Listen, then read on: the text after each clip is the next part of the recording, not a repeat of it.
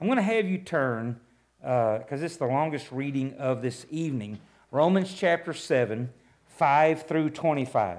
So no one came to me this morning, because I gave both services the disclaimer that if you don't walk out of here confused, I probably haven't done my job. And so nobody came to me and said, okay, preacher, I'm totally lost. I've accepted that as a challenge. and I imagine that possibly after tonight, you may be a little confused. And again, that's probably okay, because what we're talking about can be a little confusing. But it's extremely important by the end, which will be next Sunday night, by the end of this 4-sermon series, hopefully it all makes sense. If by the end of next Sunday evening you are confused, I'm serious as all get out, let's sit down and let's have a talk, because I want you to get this. I want you to understand what we're talking about with a dominant spirit, okay? So if you did miss this morning, get the CD. I really need you to watch this and see it.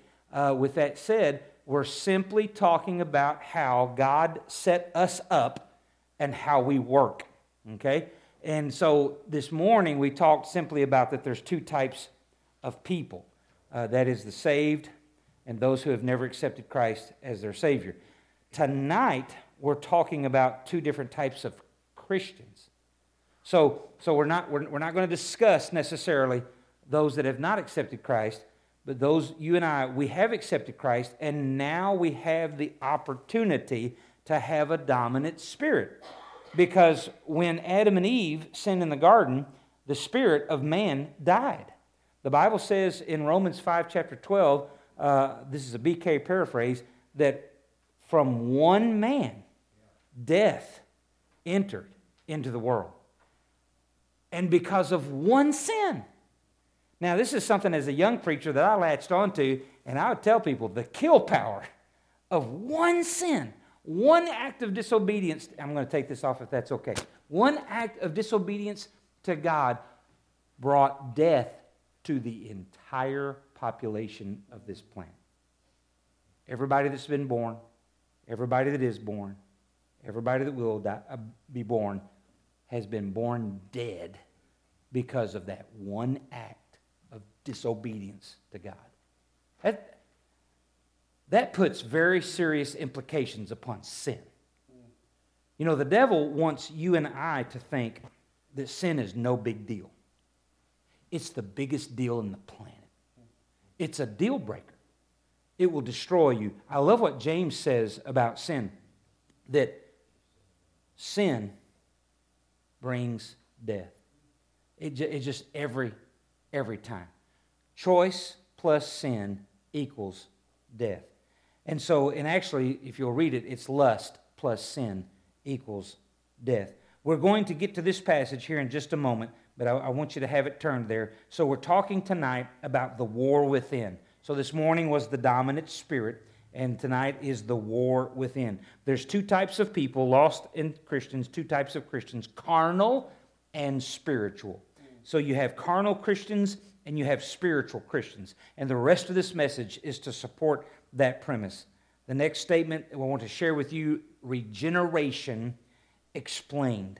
As we learned, the natural lost man is spiritually dead. Before receiving Christ, every person is in this category. Upon receiving Christ, the Holy Spirit reestablishes contact with the human spirit, restoring communion and communication with God. The once dead spirit is revived by the regenerating power of the Holy Spirit. This is what it means to be born of the Spirit and made alive in Christ. One of the things that I always try to stress to people that when they come to know Christ, you know, back in the day, a lot of it was I think, misguided and based on feeling. So when someone would lead someone through the sinner's prayer, they would ask them, what are you feeling? And I got to where I'd never ask that. And I'd always tell them, it's got nothing to do with feelings. You accepting Christ as the finished work on the cross for your sins has nothing to do with feeling. It has everything to do with the, if you will, the accounting in heaven. It is a fact that Jesus has died on the cross for your sins, and when you and I respond, you respond by faith. How did that happen? The Holy Spirit called you. The Holy Spirit pointed you to the cross. The Holy Spirit convicted you of your sin. And when you say, yes, Lord, I agree. I agree that I'm a sinner and that I deserve eternal punishment. I agree that Jesus died on the cross for my sins. So I'm asking him now to forgive me my sins, to come into my heart and be my Savior. It's done. It's accounted for. The accountants in heaven go to work, if you will. The bean counters go to work. All of your sins, past, present, future, are wiped out. They're canceled. And that is a fact. Now watch this. When you and I get a hold of that fact, all sorts of wonderful feelings are going to come about. And amens ring throughout the building. I haven't been able to do that in 3 weeks.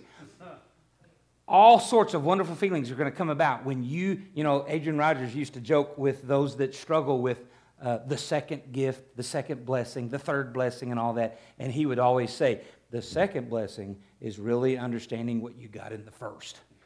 Amen. Yeah. You don't need to be searching for I'm just waiting to get baptized by the Holy Spirit. That happened when you accepted Jesus Christ as your Savior. You know what I'm trying to say. So, let me move on. So these are verses to all support what we just said. John 3:6, that which is born of the flesh is flesh. That which is born of the Spirit is spirit. Titus 3:5-7, not by works of righteousness which we have done, but according to his mercy he saved us, by the washing of regeneration and renewing of the Holy Ghost, which he shed on us abundantly through Jesus Christ our Savior, that being justified by his grace, we should be made heirs according to the hope of eternal life. John 6:63, it is the Spirit that quickeneth. That means made alive. So your dead spirit, because of trespasses and sins, is quickened by the Holy Spirit and made alive when you accept Christ as your Savior. The flesh profiteth nothing. The words that I speak unto you, they are spirit, they are life. 1 Peter 3:18, for Christ also hath once suffered for sins, the just for the unjust, that he might bring us to God, being put to death in the flesh, but quickened by the Spirit. And then lastly, along these lines, but ye are not in the flesh, Romans 8:9-10 says, but in the Spirit. If so be that the Spirit of God dwell in you. Now, if any man have not the Spirit of Christ, he's none of his. And if Christ be in you, the body is dead because of sin, but the Spirit is life because of righteousness. The Spirit itself beareth witness with our spirit that we are the children of God. Now, if you have doubts of salvation, you've got to understand there's one of two things going on. You're either lost, and the Holy Spirit is convicting you of that, and he's pointing you to Christ to get saved. There's no guilt. It's conviction. Sin. Make it right. If you're doubting, you're worrying, you're insecure, and all that, that's of the devil. And the devil is never going to tell a lost person that they're lost. Never. Why would he do that? But he'll tell a saved person in a heartbeat, you're lost. You're undone. There's no way. And so now you're doubting and you're struggling. Did you notice what that verse said? God's Spirit bears with our spirit that we are children of God. And so what I used to, because man did I struggle in my, I think it was second year in college, so a sophomore. I struggled, prayed to receive Christ 3,000 times. None of them took. You know why? Because I'd already prayed to receive Christ when I was 5 years old. And the only thing that brought security to me was to realize that I was secure because God's Spirit was bearing with my spirit. You're a child. You need to quit struggling with this insecurity and you need to serve me. Get to work, was what God was saying to me. Quit praying to do something I've already done. Let's get after it. And so, next statement. As a Christian, our spirit is alive and functioning. However, your own personality, soul, conscious self can still assert itself, resulting in a carnal or fleshly Christian.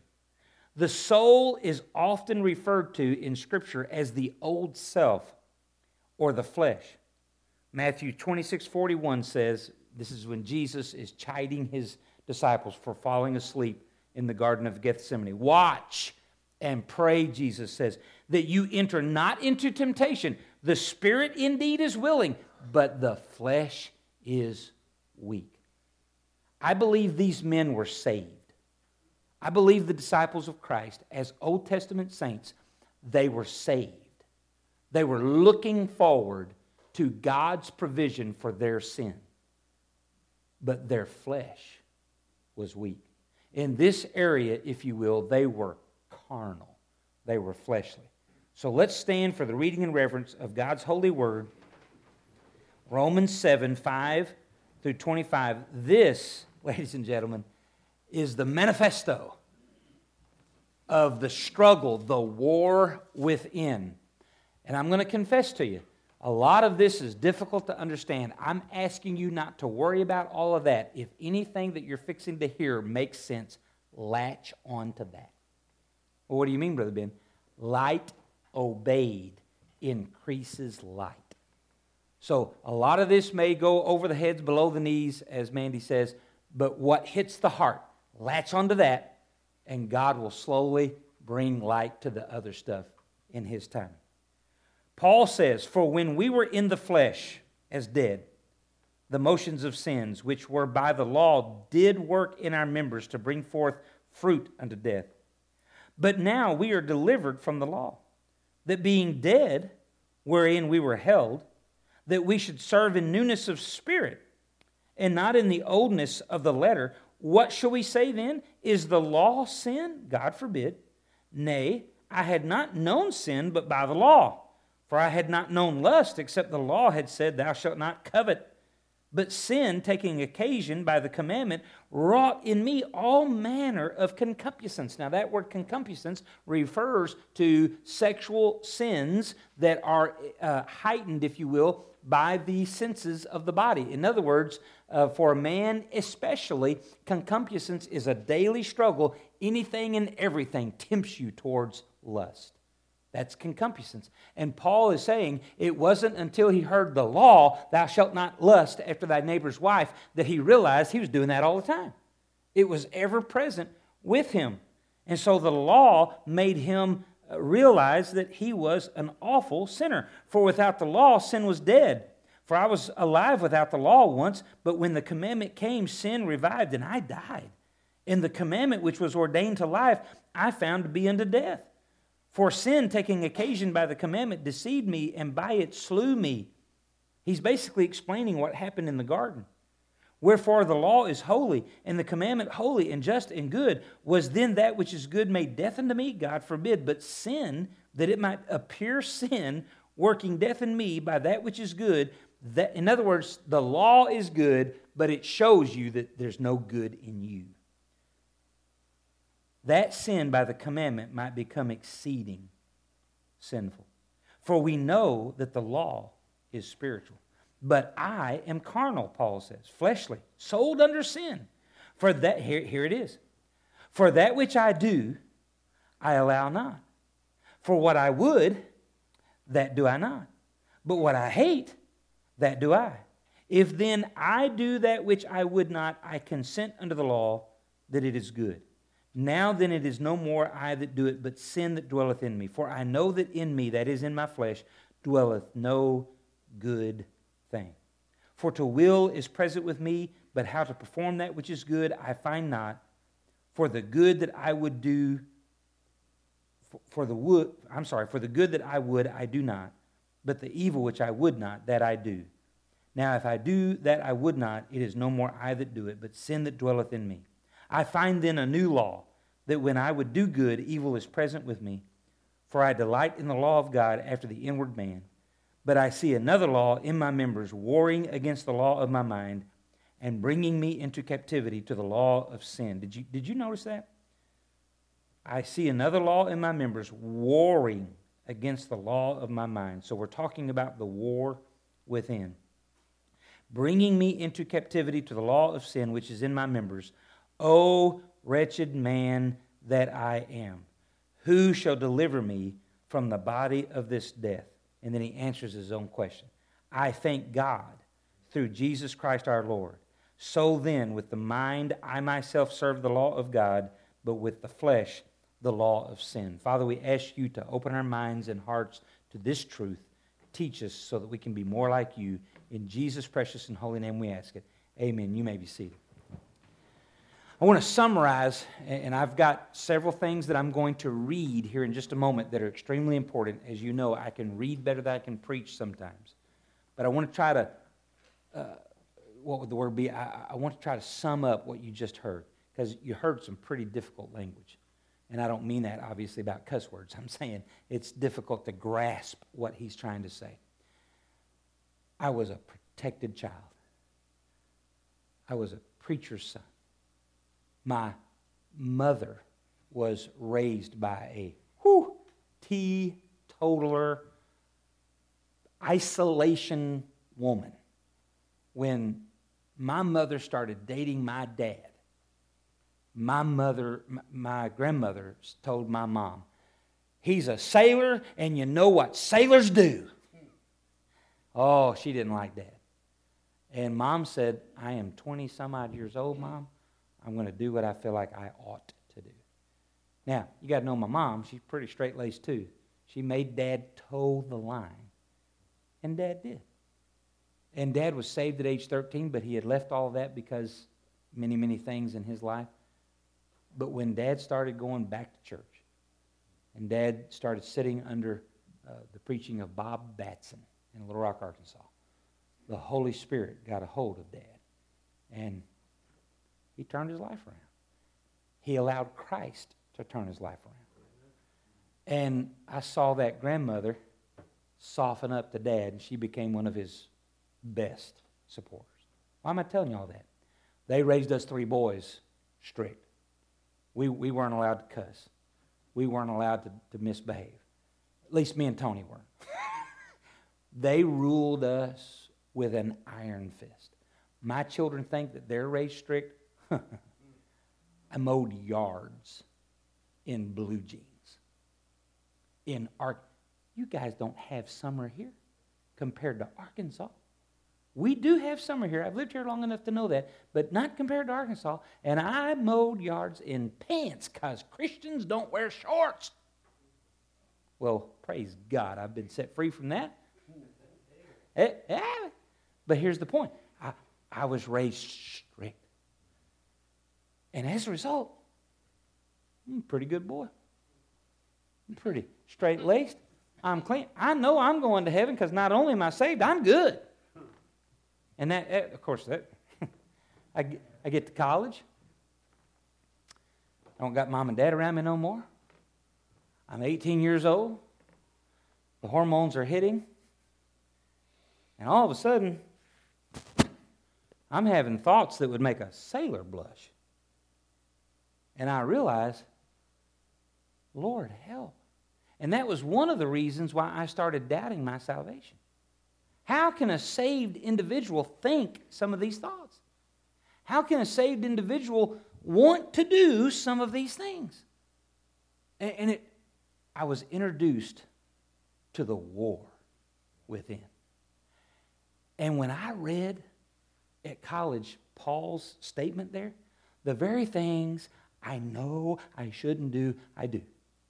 The very things I know I should do, I don't do. I'm like, holy cow. Paul, that's me. And a lot of people give Paul a hard time because they think he's perfect. He's trying to tell you he ain't anything close. In fact, at one point he says, I'm the chiefest of sinners. And that's Paul telling you, I know how evil I am. And guys, listen to me. I'm afraid of a Christian that doesn't understand how evil they are. I really am. Because I'm telling you, I know. I absolutely know how evil I can be if I'm left to myself. The war within. So, as Christians, we're trying to win this war. This is what the author of the book that I'm telling you that I'm getting this material, this is what he says. The flesh and the old self refer to the operation of the conscious personality, the soul, Apart from the controlling influence of the Holy Spirit through a dominant spirit, a person who hasn't received Christ lives completely in the flesh because his spirit isn't functioning in its created role. But even though a Christian has a regenerated spirit, he can, by asserting his own conscious personality or soul apart from God's direction, live according to the flesh. To live according to the soul, according to the dictates of one's own mind, will, and emotions, which are being fed by the body's senses, is to live according to the flesh, the old self. The conscious life of a lost person with its functions of mind, will, and emotion operates entirely without direction from the Spirit. Without the Holy Spirit union with the human spirit, the personality is left to fend for itself apart from God's guidance. This is the natural man. But as a believer, your spirit is alive.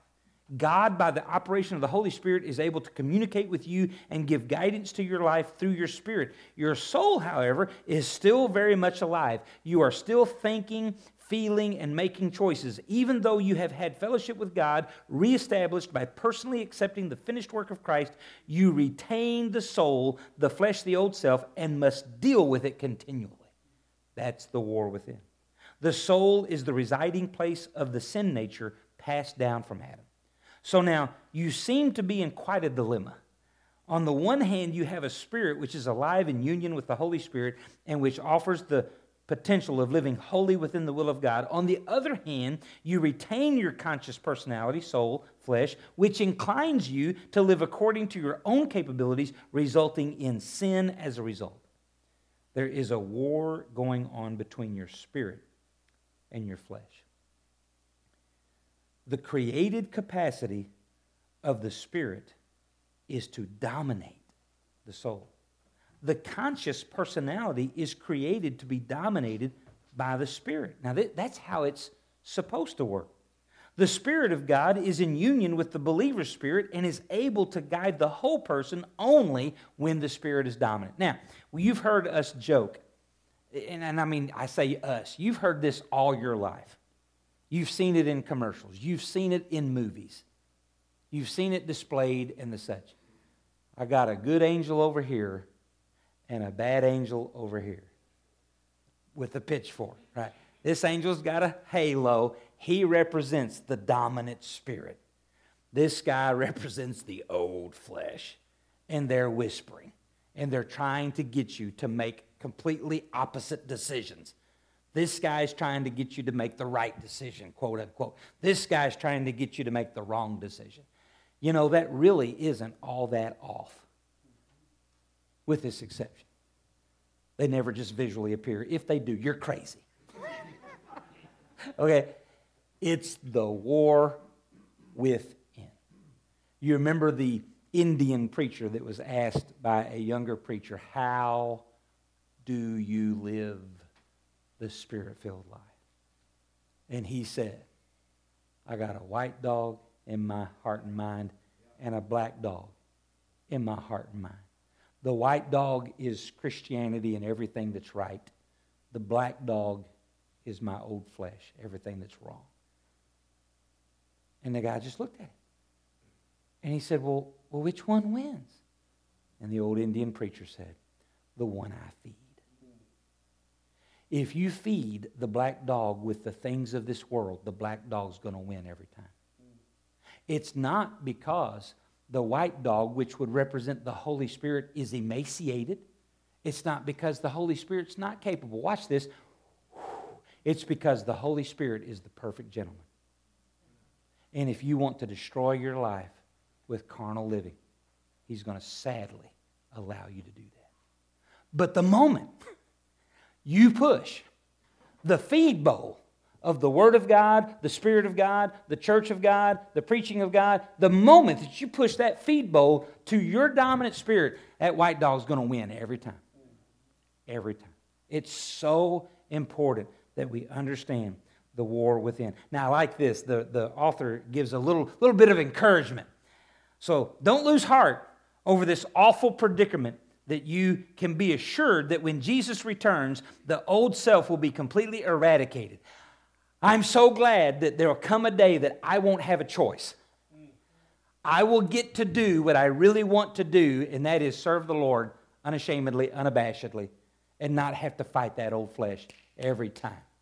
I'm so glad that that's coming.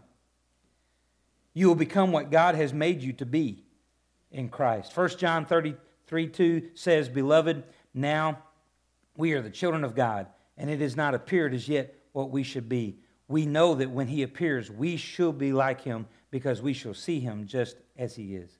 1 Corinthians 15, Behold, I tell you a mystery. We shall not all sleep, but we shall all be changed in a moment, in the twinkling of an eye, at the last trumpet, for the trumpet will sound, and the dead will be raised imperishable, and we shall all be changed.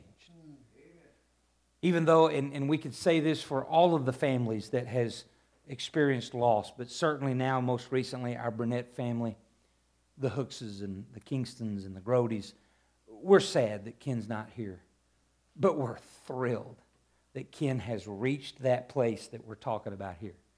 Ken is in his perfect mind. He's in his perfect body, if you will, and he's having the time of his life. And and he's not struggling with the old flesh anymore. And Ken was just like you and I. He struggled with the old flesh. He did. But he's not doing that anymore.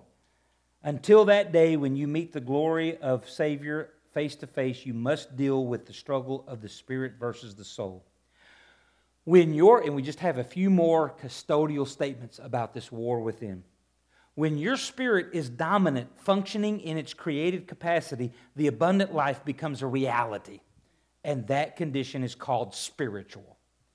When the conscious personality, the soul, rises up apart from God's leadership and pushes the spirit into subjection, there's real trouble. And this condition is called carnal. Paul describes his ever-present contest for control in your life. We've already read this passage where Paul says, I do the very things I did not want to do. I do the very things that I want to do. I do not do the things I want to do. So note carefully that both spirituality and carnality are conditions. To some extent, they are matters of degree. However, there is a definite point at which the Spirit's dominant position is usurped by the conscious personality, resulting in a carnal condition. Likewise, there is a point in which the soul submits to the Spirit's domination, resulting in a spiritual condition.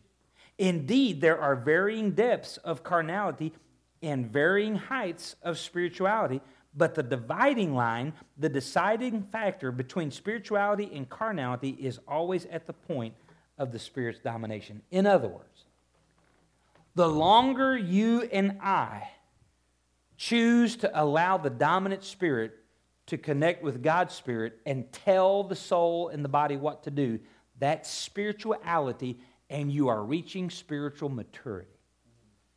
Please know this. You can be spiritual at a moment, but not necessarily spiritually mature. You can be spiritually mature, but not necessarily spiritual at a particular moment. Yeah. And we're all, oh yeah, I remember that one time. Oh yeah, I remember that time. You know, and so here you are, you know, a Christian for, in my case, for 50 years, but yet many, many times in a day, unfortunately, if I'm not connecting my dominant spirit with God's Spirit, the old flesh rises up. And watch this. If my spiritual maturity is going to win the day, then I've got to put the dominant spirit back in its proper place. I've got to make the decision. And, you know, we're going to talk about this more. We're going to get in detail about how to do that next Sunday morning. But basically, you're crucifying the flesh. You're making sure that the dominant spirit stays in control.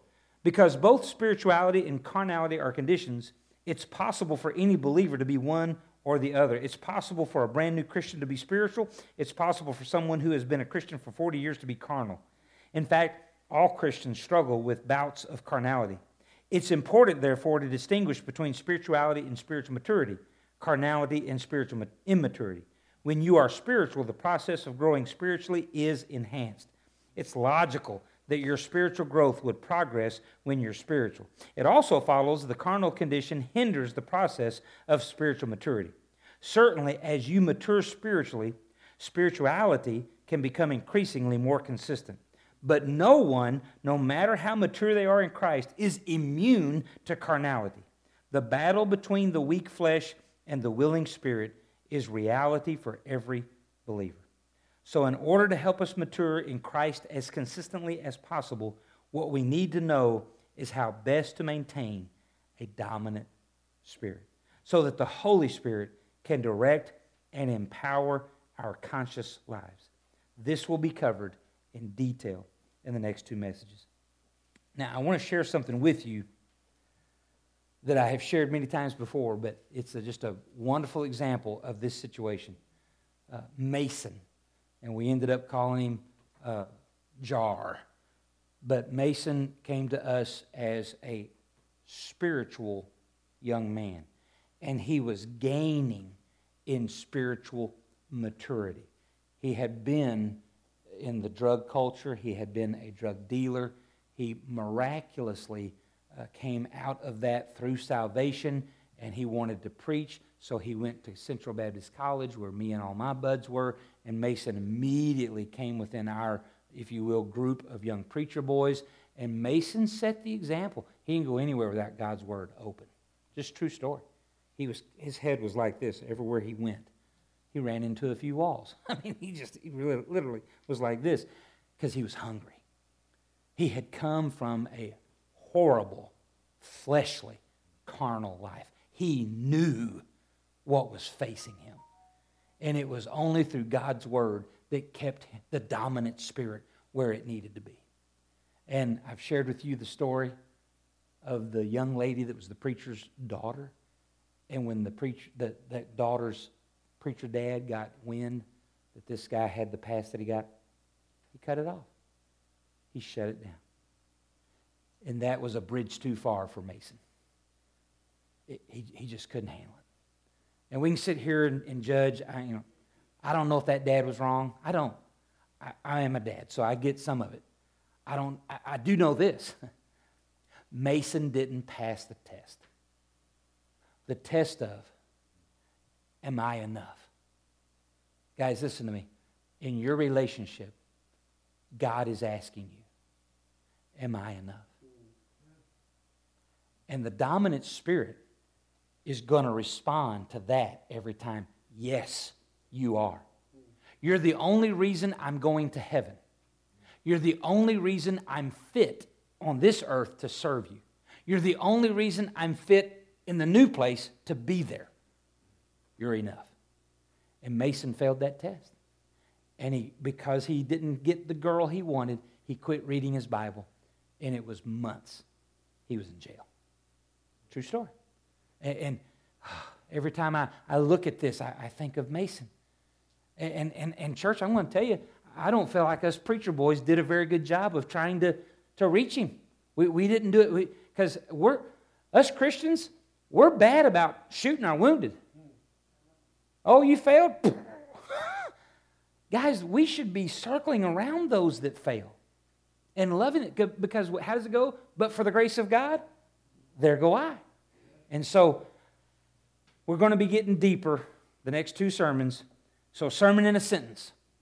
The war within is simply the constant fight and decision and choice as to whether you're going to keep the dominant spirit in its natural order after regeneration, or are you going to give in to the carnal mind, will, emotion of the old flesh? Let's stand. Musicians, will you come? You've been very attentive. You've been very patient, and I appreciate that. This is an invitation. We're inviting you to come. If you've never accepted Jesus Christ as your Savior, we would just treat it as the greatest honor on this side of heaven to introduce you to Jesus Christ. If you come, we'll send you with someone gender appropriate. They'll share the gospel with you. If you just want to come and make this an old-fashioned altar, whatever the case may be, you can certainly deal with God, if you will, in the pew. But let's try to make sure that the dominant spirit is where it needs to be.